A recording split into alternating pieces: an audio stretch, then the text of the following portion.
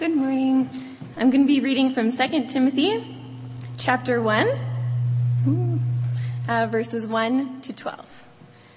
So Paul, an apostle of Christ Jesus, by the will of God, according to the promise of life that is in Christ Jesus, to Timothy, my dear son, grace and mercy and peace from God the Father and Christ Jesus our Lord. I thank God, whom I serve as my forefathers did, with a clear conscience, as night and day I constantly remember you in my prayers.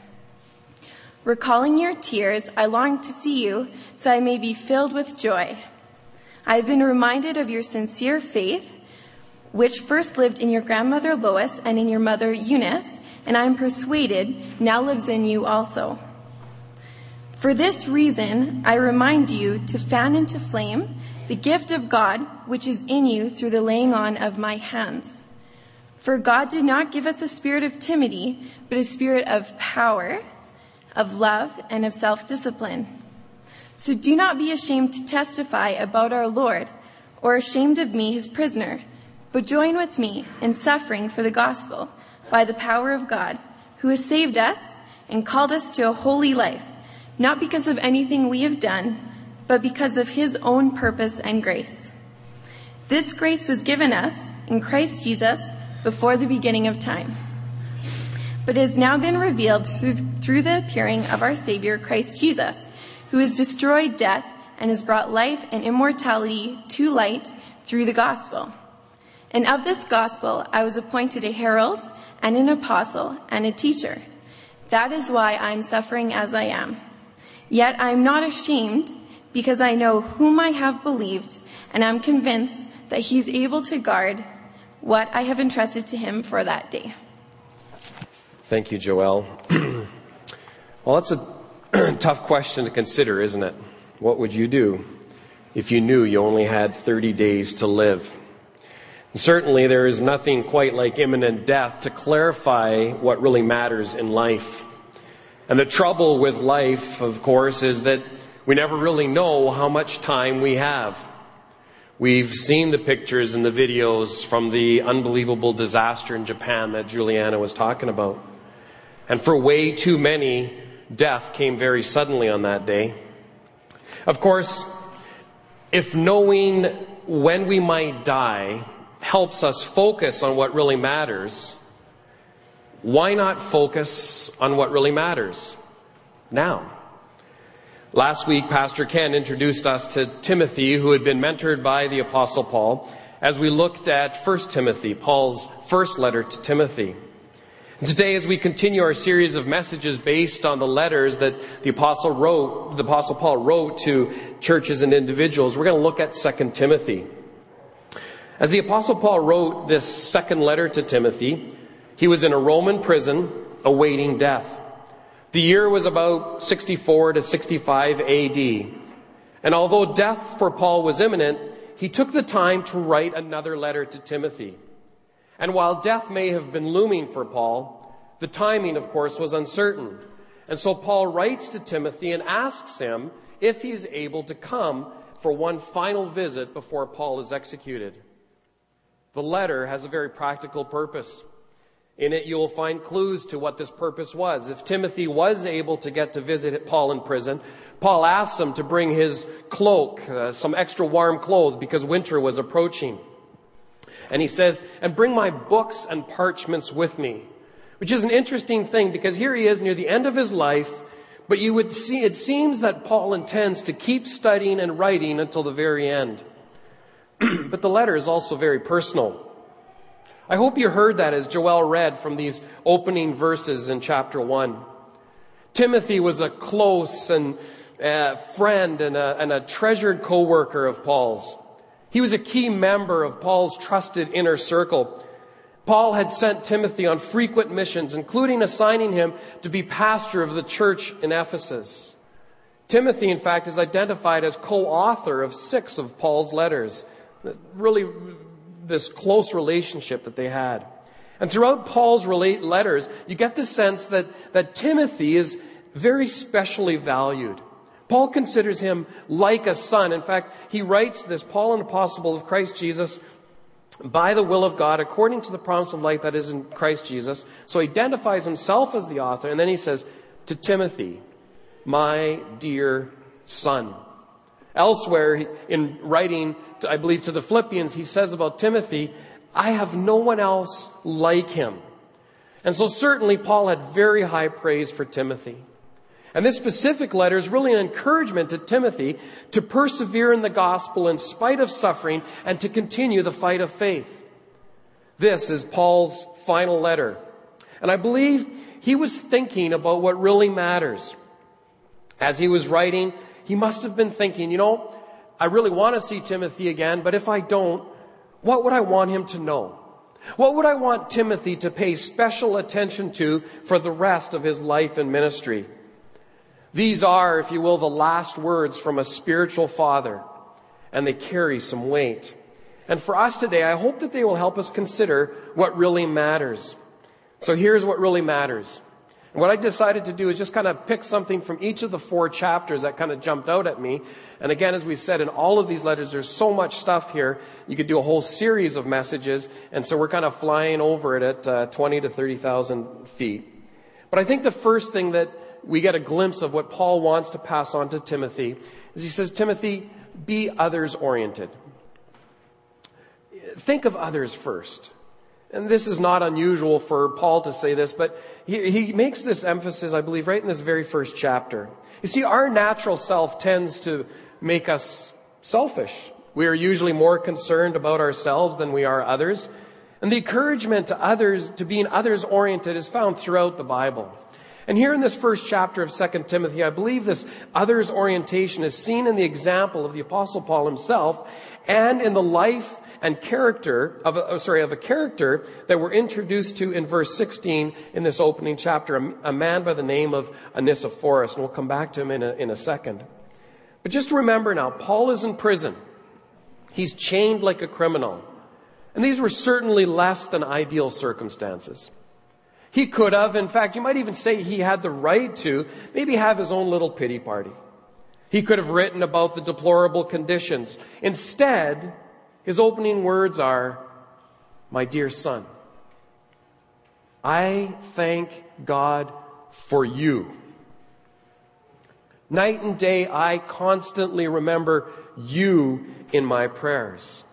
And then he goes on to say, I've been reminded of your sincere faith, which first lived in your grandmother Lois and in your mother Eunice, and I am persuaded now lives in you also. For this reason, I remind you to fan into flame the gift of God which is in you through the laying on of my hands. For God did not give us a spirit of timidity, but a spirit of power, of love, and of self-discipline. In other words, Timothy, you have a sincere faith. It's part of a godly heritage that's been passed down through the generations to you. And Timothy, you have a significant gift given to you to be used for kingdom purposes.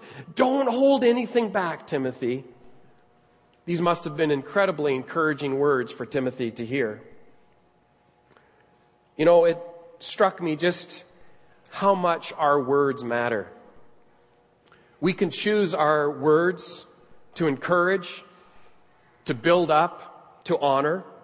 Or we can choose to use words that tear down, that hurt, that dishonor and disrespect others. When we really think of the weight of our words, I think we would be way more careful with how we speak. We'd have that filter highly tuned to a sensitivity that says, you know what? I got to be really careful how I speak to my spouse or my children or my coworkers or whoever I may come in contact with. Paul wrote to the Ephesians in chapter 4, verse 29, don't use foul or abusive language. Let everything you say be good and helpful so that your words will be an encouragement to those who hear them. Did you catch that? Let everything you say be good and helpful. There's the filter, right? Is what I'm about to say going to be good and helpful for the person that's going to receive this? And so Paul demonstrates, I think, in this others orientation through our words and how we think about others and how we speak to them. But he also demonstrates this others orientation through our actions. And Paul gives Timothy an example. Actually, he gives him two examples. The first is a negative one. He talks about in verse 15, he says, "You know that everyone in the province of Asia has deserted me," which doesn't seem very promising and encouraging. And then he singles out two guys, which I'm not really sure why he does, but he says, including Phygelus and Hermogenes. Interesting that these two guys would be mentioned, and there's no other mention of them anywhere throughout the Bible. How sad to have your legacy be one of being a deserter. Simple reminder to us that we are all leaving a legacy. And it can be a negative one, or it can be a positive one. And so he moves from talking about these negative ones to this gentleman that I mentioned earlier, Onesiphorus. His name means bringer of profit. Isn't that great? To have your name mean bringer of profit. It's like Barnabas meaning son of encouragement. But here this guy's name means bringer of profit. I am going to bring something of benefit. And what did he do? Paul writes of him, he says that he often refreshed me. Okay, so he's in prison. What did he do? Maybe he brought him water. He brought him warm clothes, blanket, whatever he could bring. He refreshed him. It was an encouragement to Paul. And he says he was not ashamed of my chains. You know, he didn't run and hide. He didn't desert like everyone else. Oh, the guy that's been teaching us and we've been following is in prison, so let's just back away. No, he came. He wasn't ashamed of his chains. In fact, he says that he searched hard for me until he found me. He persevered. He didn't give up. He was going to be so, he wanted to bring this profit. He wanted to bring benefit to Paul. And so he didn't give up looking for him. And Paul just says he helped me in many ways. Okay? And it just is an example, I think, of this caring spirit, this caring attitude that Onesiphorus had. And the example that Paul gives Timothy, I think, really serves as an encouragement to each of us to be faithful in meeting the needs of others. It really matters that we are others-orientated.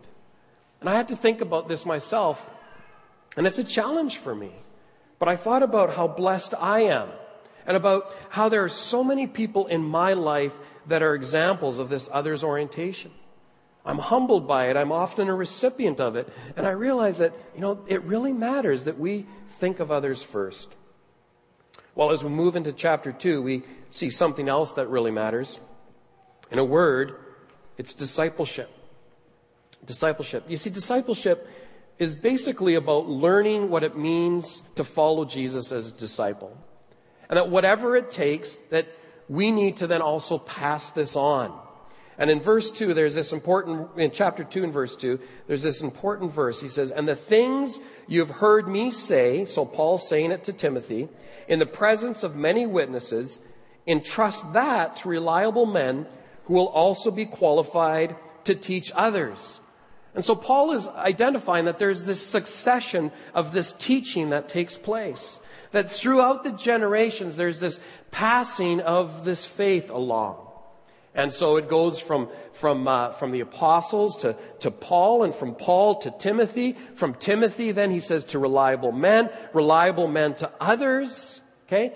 And so on and so on. And each of us, when we think about it, somewhere probably along the journey, there have been people in our lives that have passed the faith on to us in some ways. This succession of generations. You think about it. Who introduced me to Christ? Who maybe invited me to church for the first time? Maybe it was your parents, but maybe it was a close friend as you came to faith later in life. Okay? But there's been somebody that passed the faith on to you. And what Paul is saying to Timothy, it's important that not only are you a disciple of Jesus, but that you are also a discipler. That you find somebody that you can encourage along in the journey of faith.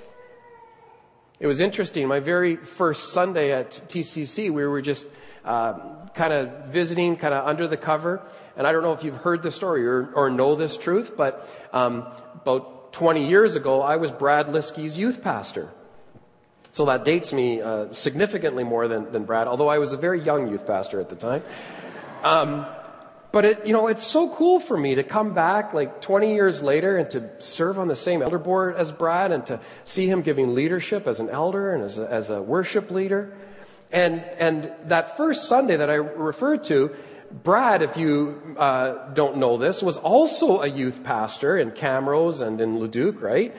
And in Camrose, he was the youth pastor to Steve Carlson, who attends TCC as well. And that first Sunday, I'm sitting there and I'm like, this is so cool, because I think, at least in some small way, I was an encouragement to Brad, and Brad was an encouragement to Steve.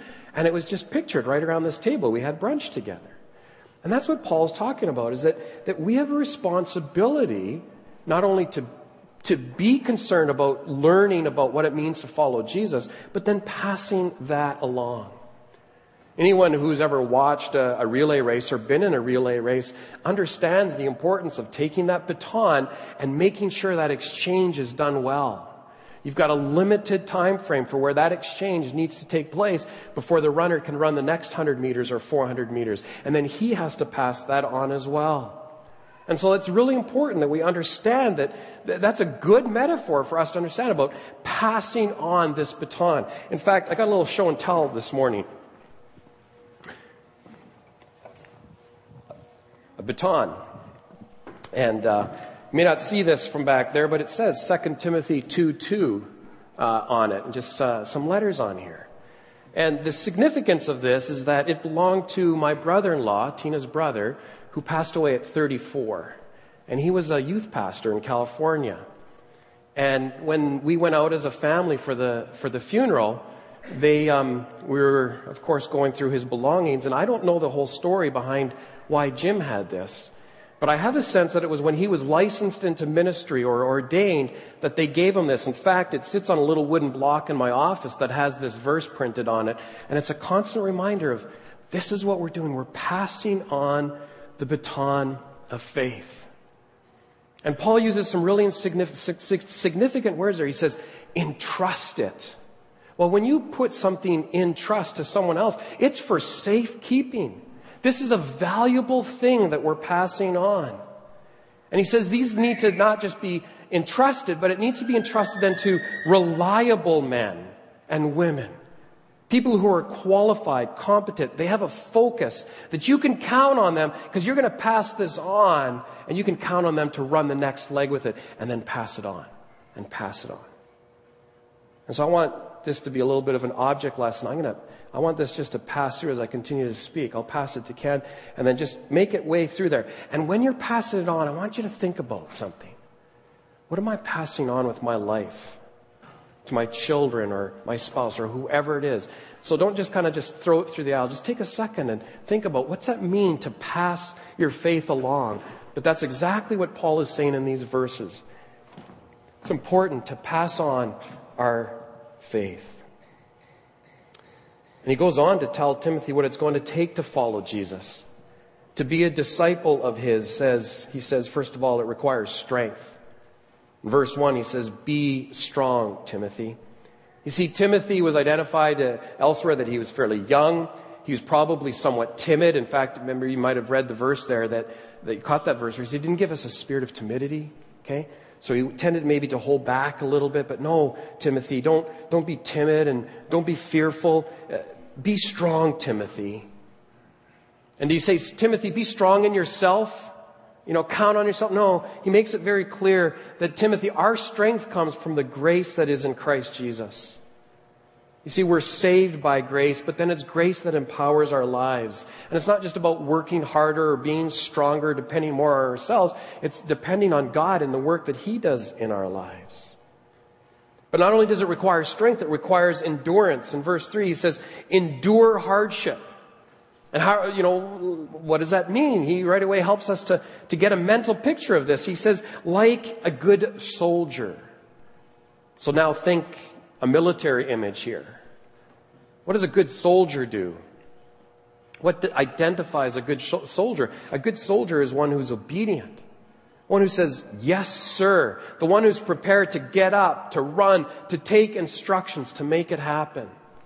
And more importantly, not only is he so focused on the task at hand, he doesn't get entangled or tied up in civilian affairs. He doesn't get involved in that stuff. He stays on course and stays focused. And he endures because he wants to please, he says, his commanding officer. That's his focus. But not only does it take strength and endurance, it also takes Discipline. Because he uses then another imagery, not just from military, but an athletic imagery. Paul loves to do this. And I think it's a good one for us because we can wrap our minds around it fairly easy as well. He says he competes as an athlete. Okay? And if you just think about you, some of you I know are training for half marathons and all of these kind of things. But what are you willing to endure? Or an athlete that is competing at a high level, what are they willing to endure? They make sure they get proper sleep, that they get enough sleep, they get the right amount of exercise, they have routine. Oftentimes it's very strenuous, it's painful, there's lots of activity involved. And he says, not only does it require that kind of discipline, he also said that they compete according to the rules. In other words, it has less to do with success and more with conformity to the rules. And all of us have seen how a gold medal can be a short-lived victory in the Olympics because someone was found cheating. And so he says you're under obligation basically to keep the rules. Well, what rules? Well, these are God's rules. And it's just a reminder that, very important for us to understand that keeping rules doesn't save us.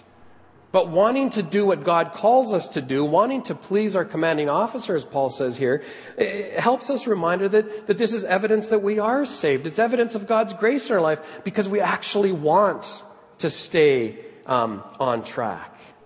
And so we have here that this disciple is obedient, he's disciplined, he endures hardship and suffering. And what's interesting is, remember Paul's passing this on, he's not saying, do this, I never did this. No. He makes it very clear that he himself did this. And in chapter 4, verse 7, Paul says at the end there, he says, I have fought the good fight. Okay, there's the military imagery. I have finished the race. There's the athletic imagery. And I have remained faithful. I have endured. But he's not finished yet. Because not only does it require strength, endurance, discipline, it also requires hard work. And he uses another analogy there of the hard-working farmer. Right? You think of anyone that's been involved in agricultural work and the kind of patience it requires. And the hard work, too. In Proverbs 20, verse 4, it says, a sluggard does not plow in season, so at harvest time he looks out and finds nothing.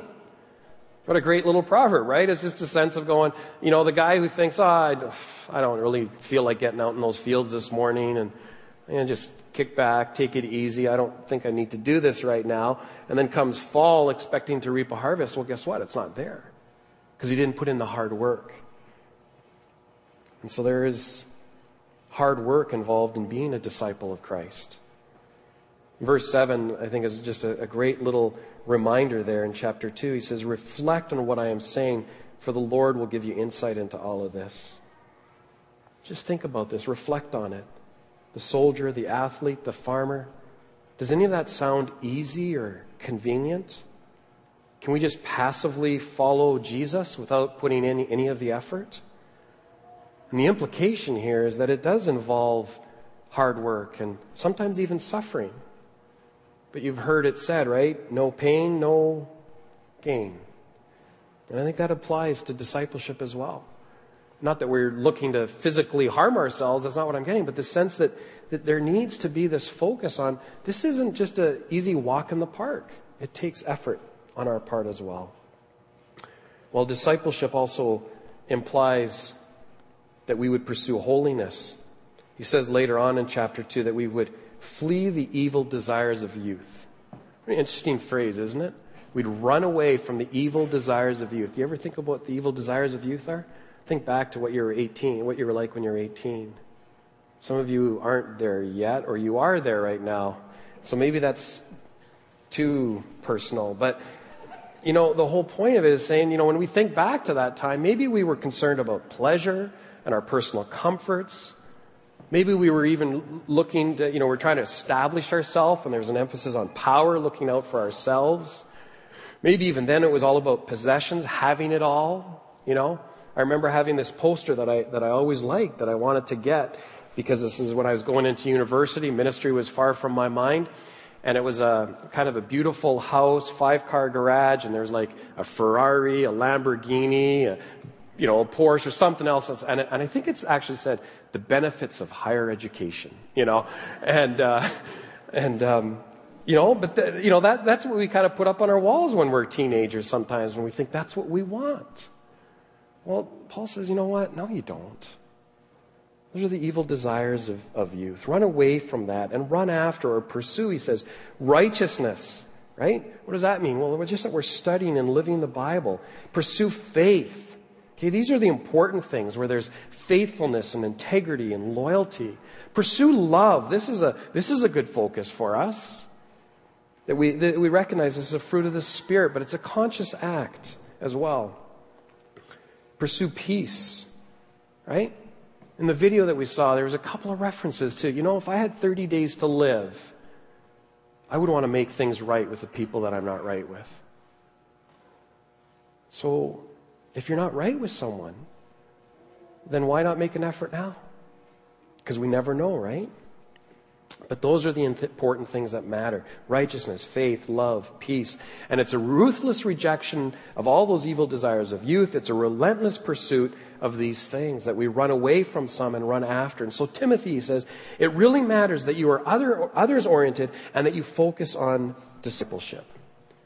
You know what else really matters, Timothy? The Bible. The Bible really matters because it provides stability in a shaky world. It becomes a reference point. Because in verse 1 of chapter 3, he says, but mark this, there will be terrible times in the last days. But mark this, he says. In other words, he says, get a hold of this. It's not that this might happen. It will happen. There will be this thing. And then he goes into this very graphic list. And I'm not going to get into the detail there, but all that to say is that is what happens when God's truth is rejected. And that is why Scripture is so important. We throw out the word, and that is what you get. Look at, maybe I'll touch on a few. People will be lovers of themselves, okay? Very different from this others orientation. They'll be lovers of money. They'll be boastful, proud, abusive, disobedient to their parents, ungrateful, unholy, without love, It's not a pleasant list, is it? But in essence, that's what happens when we don't understand the importance of God's word. It's just total chaos. We don't know the difference between right and wrong. Timothy says you are to be different. Okay? There's a countercultural emphasis here in verse 10. He says, you, however, in contrast to all of this, and he gives himself as an example, he says, but Timothy, you're to be different. And then we come to these really significant verses in verse 14. It says, but as for you, continue in what you have learned and have become convinced of, because you know those from whom you learned it. Okay? Do you see that sense again? He knows that he learned this from his mother and his grandmother that we're introduced to earlier. Paul continued to that. These were all people that he respected. And he says, Paul, you respect their truth, you respect their lives, and you respect their truth. And so continue to live in light of that. Continue to learn it. Continue in it. Stay on it. And then he says, verse 16, probably one that maybe if we spent time in Sunday school, we've memorized. All Scripture is God-breathed and is useful for teaching, rebuking, correcting, and training in righteousness. And it's just a reminder that God breathed Scripture into being. That these weren't just Paul's words that he wrote in a letter to Timothy. These were inspired words by the Holy Spirit that the Apostle Paul wrote down, sent it to Timothy, and then it has been preserved through all of these generations. Ancient words that we sang about this morning, ever true, okay? They don't change their truth, changing me and changing you, because that's what God's Word does to us. It says that God's Word makes people wise for salvation. That when we read the Bible and we understand the truth of the gospel, that's how we come to faith in Christ. It teaches the truth about God, about ourselves, about our need. It even says that it issues warnings and rebukes. In other words, do not do this. And then it says it corrects, though, do this. In other words, if that's the wrong thing, then it sets us on the right thing. Right? It's like getting that, when our kids come home and they've had a spelling test and it's right. It's wrong, it's right. And what's the point? We just go, oh, that's okay. You win some, you lose some. Don't worry about it, right? No, we want to correct it so that they get it right the next time. And that's what God's Word does. It corrects us so that we get it right the next time. And then lastly, it says that it's also training in righteousness. And so what God's Word will help instruct and build up. There's a very positive sense here about what God's Word does. And it's just a reminder that the Bible really matters. Not only because it gives a reference point in a godless culture, but because it leads people to Christ and then on to maturity and then on to usefulness. And if we're going to be disciples, as I talked about earlier, then we need to be people who are studying the Word and understanding what it means. Because he says if we do all that, then we're going to be thoroughly equipped, complete, capable, and proficient in everything that we're called to do. So very practically speaking, what does it mean for us? It means that we need to make reading the Bible a high priority. It means meditating on it. I read a great quote that said, reading the Bible without meditating on it is like eating without swallowing. Right? And it caught me because I realized that some of my tendency sometimes is I just need to do the reading and check off the list for today. And I haven't taken the time to just sit and think and find that verse and meditate on it. And what does that mean? And how am I going to live that out today?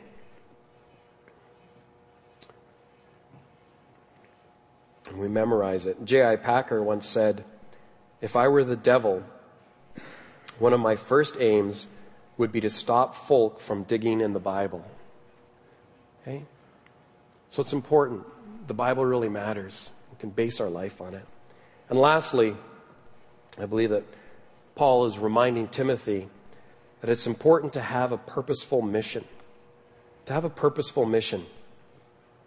And again, we understand from chapter 4, if you read through it, you'll get some of the details that I referred to earlier, but kind of the context of this letter is set in chapter 4. Paul is basically on death row. In essence, this letter is his last will and testament. And he's reflecting on his life and he's passing on to Timothy what really matters. And Timothy had a purposeful mission. Listen to how these first 5 verses go. He says, in the presence of God and of Jesus Christ. Right away, there's this, it makes it very clear. This is a solemn occasion here. Timothy, be prepared. Because in the presence of God and of Jesus Christ, who will judge the living and the dead, and in view of his appearing in his kingdom, I give you this charge. Preach the word. Be prepared in season and out of season. Correct, rebuke, and encourage with great patience and careful instruction. For the time will come when men will not put up with sound doctrine. Instead, to suit their own desires, they will gather around them a great number of teachers to say what their itching ears want to hear. They will turn their ears away from the truth and turn aside to myths. But you, Timothy, keep your head in all situations, endure hardship, do the work of an evangelist, discharge all the duties of your ministry. So not only was this a personal letter with sentimental words, these are solemn words as well. As I said, verse 1, he was writing this in a very personal letter, and then it says, okay, Timothy, I'm about to say something really important. You need to take this very seriously. Don't take this lightly, Timothy. This is important. And it wasn't just on the basis of his name and who wrote it, nor even on the basis of the fact that he was an apostle, but he says in the presence of God and of Jesus Christ. I mean, he calls God and Jesus Christ witnesses to what he's about to say, and he says, Timothy, preach the word. That was Timothy's mission. And Pastor Ken referred to his ordination service last week, and that's basically what often happens at a ordination service. There's a charge given to the pastor, to the one who's being ordained, who will have the right, if you will, to put reverend in front of his name, which has always been a little disconcerting to me because it just makes me feel old, I guess. But no offense to anyone else with that. But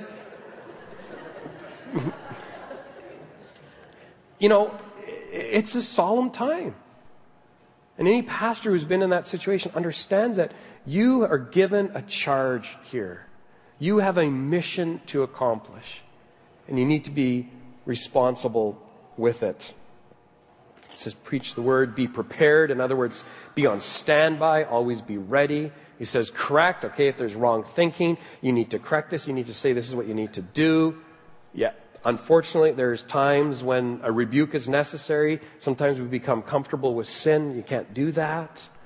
But he also says, very interesting there, encourage, right? Again, back to our words and what we use with our words, and we inspire people with courage and with hope. And we do this preaching of the word, he says, with great patience and careful instruction. And why is this important? He says, because sound doctrine at times is going to be rejected. He says people will not put up with sound doctrine. They'll look for preachers who are willing to say what their listeners want to hear. But you, Timothy, and us, in spite of the movement away from truth, he says, keep your head. Isn't that a great phrase? Just keep your head. It means basically stay focused. You need to think clearly. Because in this day and age, it would be so easy to be knocked off balance. And even for Timothy, maybe as he thought about Paul, his mentor, and the one that he probably loved equally in return, was about to die, it would be easy for him to be knocked off balance. But instead he says, no, Timothy, keep your head, stay focused, endure hardship. There it is again. We may not like it, but it's there. Okay? There's going to be suffering, Timothy. It's going to be hard at times. And probably because Timothy was going to refuse to compromise. There were going to be things that he said that were going to be unpopular. Ultimately, he says, do the work of an evangelist. Share the gospel. And then discharge all the duties of your ministry. Literally, fulfill your ministry, complete the task. Timothy, Paul says, it matters that you have a purposeful mission. Yours, Timothy, is preaching the word, the Bible, because it really matters too. But for all of us, we need to step back and really ask ourselves a question. What is our purposeful mission? What is our purposeful mission? You see, you are so much more than a parent or a teacher or an engineer or whatever it is you do, but you've been called ultimately to love God and to love people, to be a disciple and to be a discipler, a person who has a passion for the word, who has this purposeful mission, that lives an others-orientated life. You see, ultimately, I believe Paul writes this letter to Timothy to encourage him to live a passionate and purposeful life. And so if we really want to get to the heart of the matter, we need to ask ourselves the question, it's going to be up here on the screen in a second, what really matters to you? And if you think it's something that really would matter if you had 30 days to live, then why not focus on it now? I'm going to close with just reading this statement by a young African pastor that was found among some of his papers after he was martyred. Listen to how he identified how he was going to live his life. It says, I'm a part of the fellowship of the unashamed. The die has been cast. I have stepped over the line. The decision has been made. I'm a disciple of his, and I won't look back, let up, slow down, back away, or be still. My past is redeemed. My present makes sense. My future is secure. I'm done and finished with low living, sight walking, small planning, smooth knees, colorless dreams, tamed visions, mundane talking, cheap living, and dwarfed goals. I no longer need preeminence, prosperity, position, promotions, plaudits, or popularity. I don't have to be right or first or tops or recognized or praised or rewarded. I live by faith. I lean on his presence, walk by faith, live by prayer, and labor by Holy Spirit power. My face is set. My gait is fast. My goal is heaven. My road may be narrow, my way rough, my companions few, but my guide is reliable and my mission is clear. I will not be bought, compromised, detoured, lured away, turned back, deluded, or delayed. I will not flinch in the face of sacrifice or hesitate in the presence of the adversary. I will not negotiate at the table of the enemy, ponder at the pool of popularity, or meander in the maze of mediocrity. I won't give up, shut up, or let up until I have stayed up, stored up, prayed up, paid up, and preached up for the cause of Christ. I am a disciple of Jesus. I must give until I drop, preach until all know, and work until he comes. And when he does come for his own, He'll have no problems recognizing me. My colors will be clear.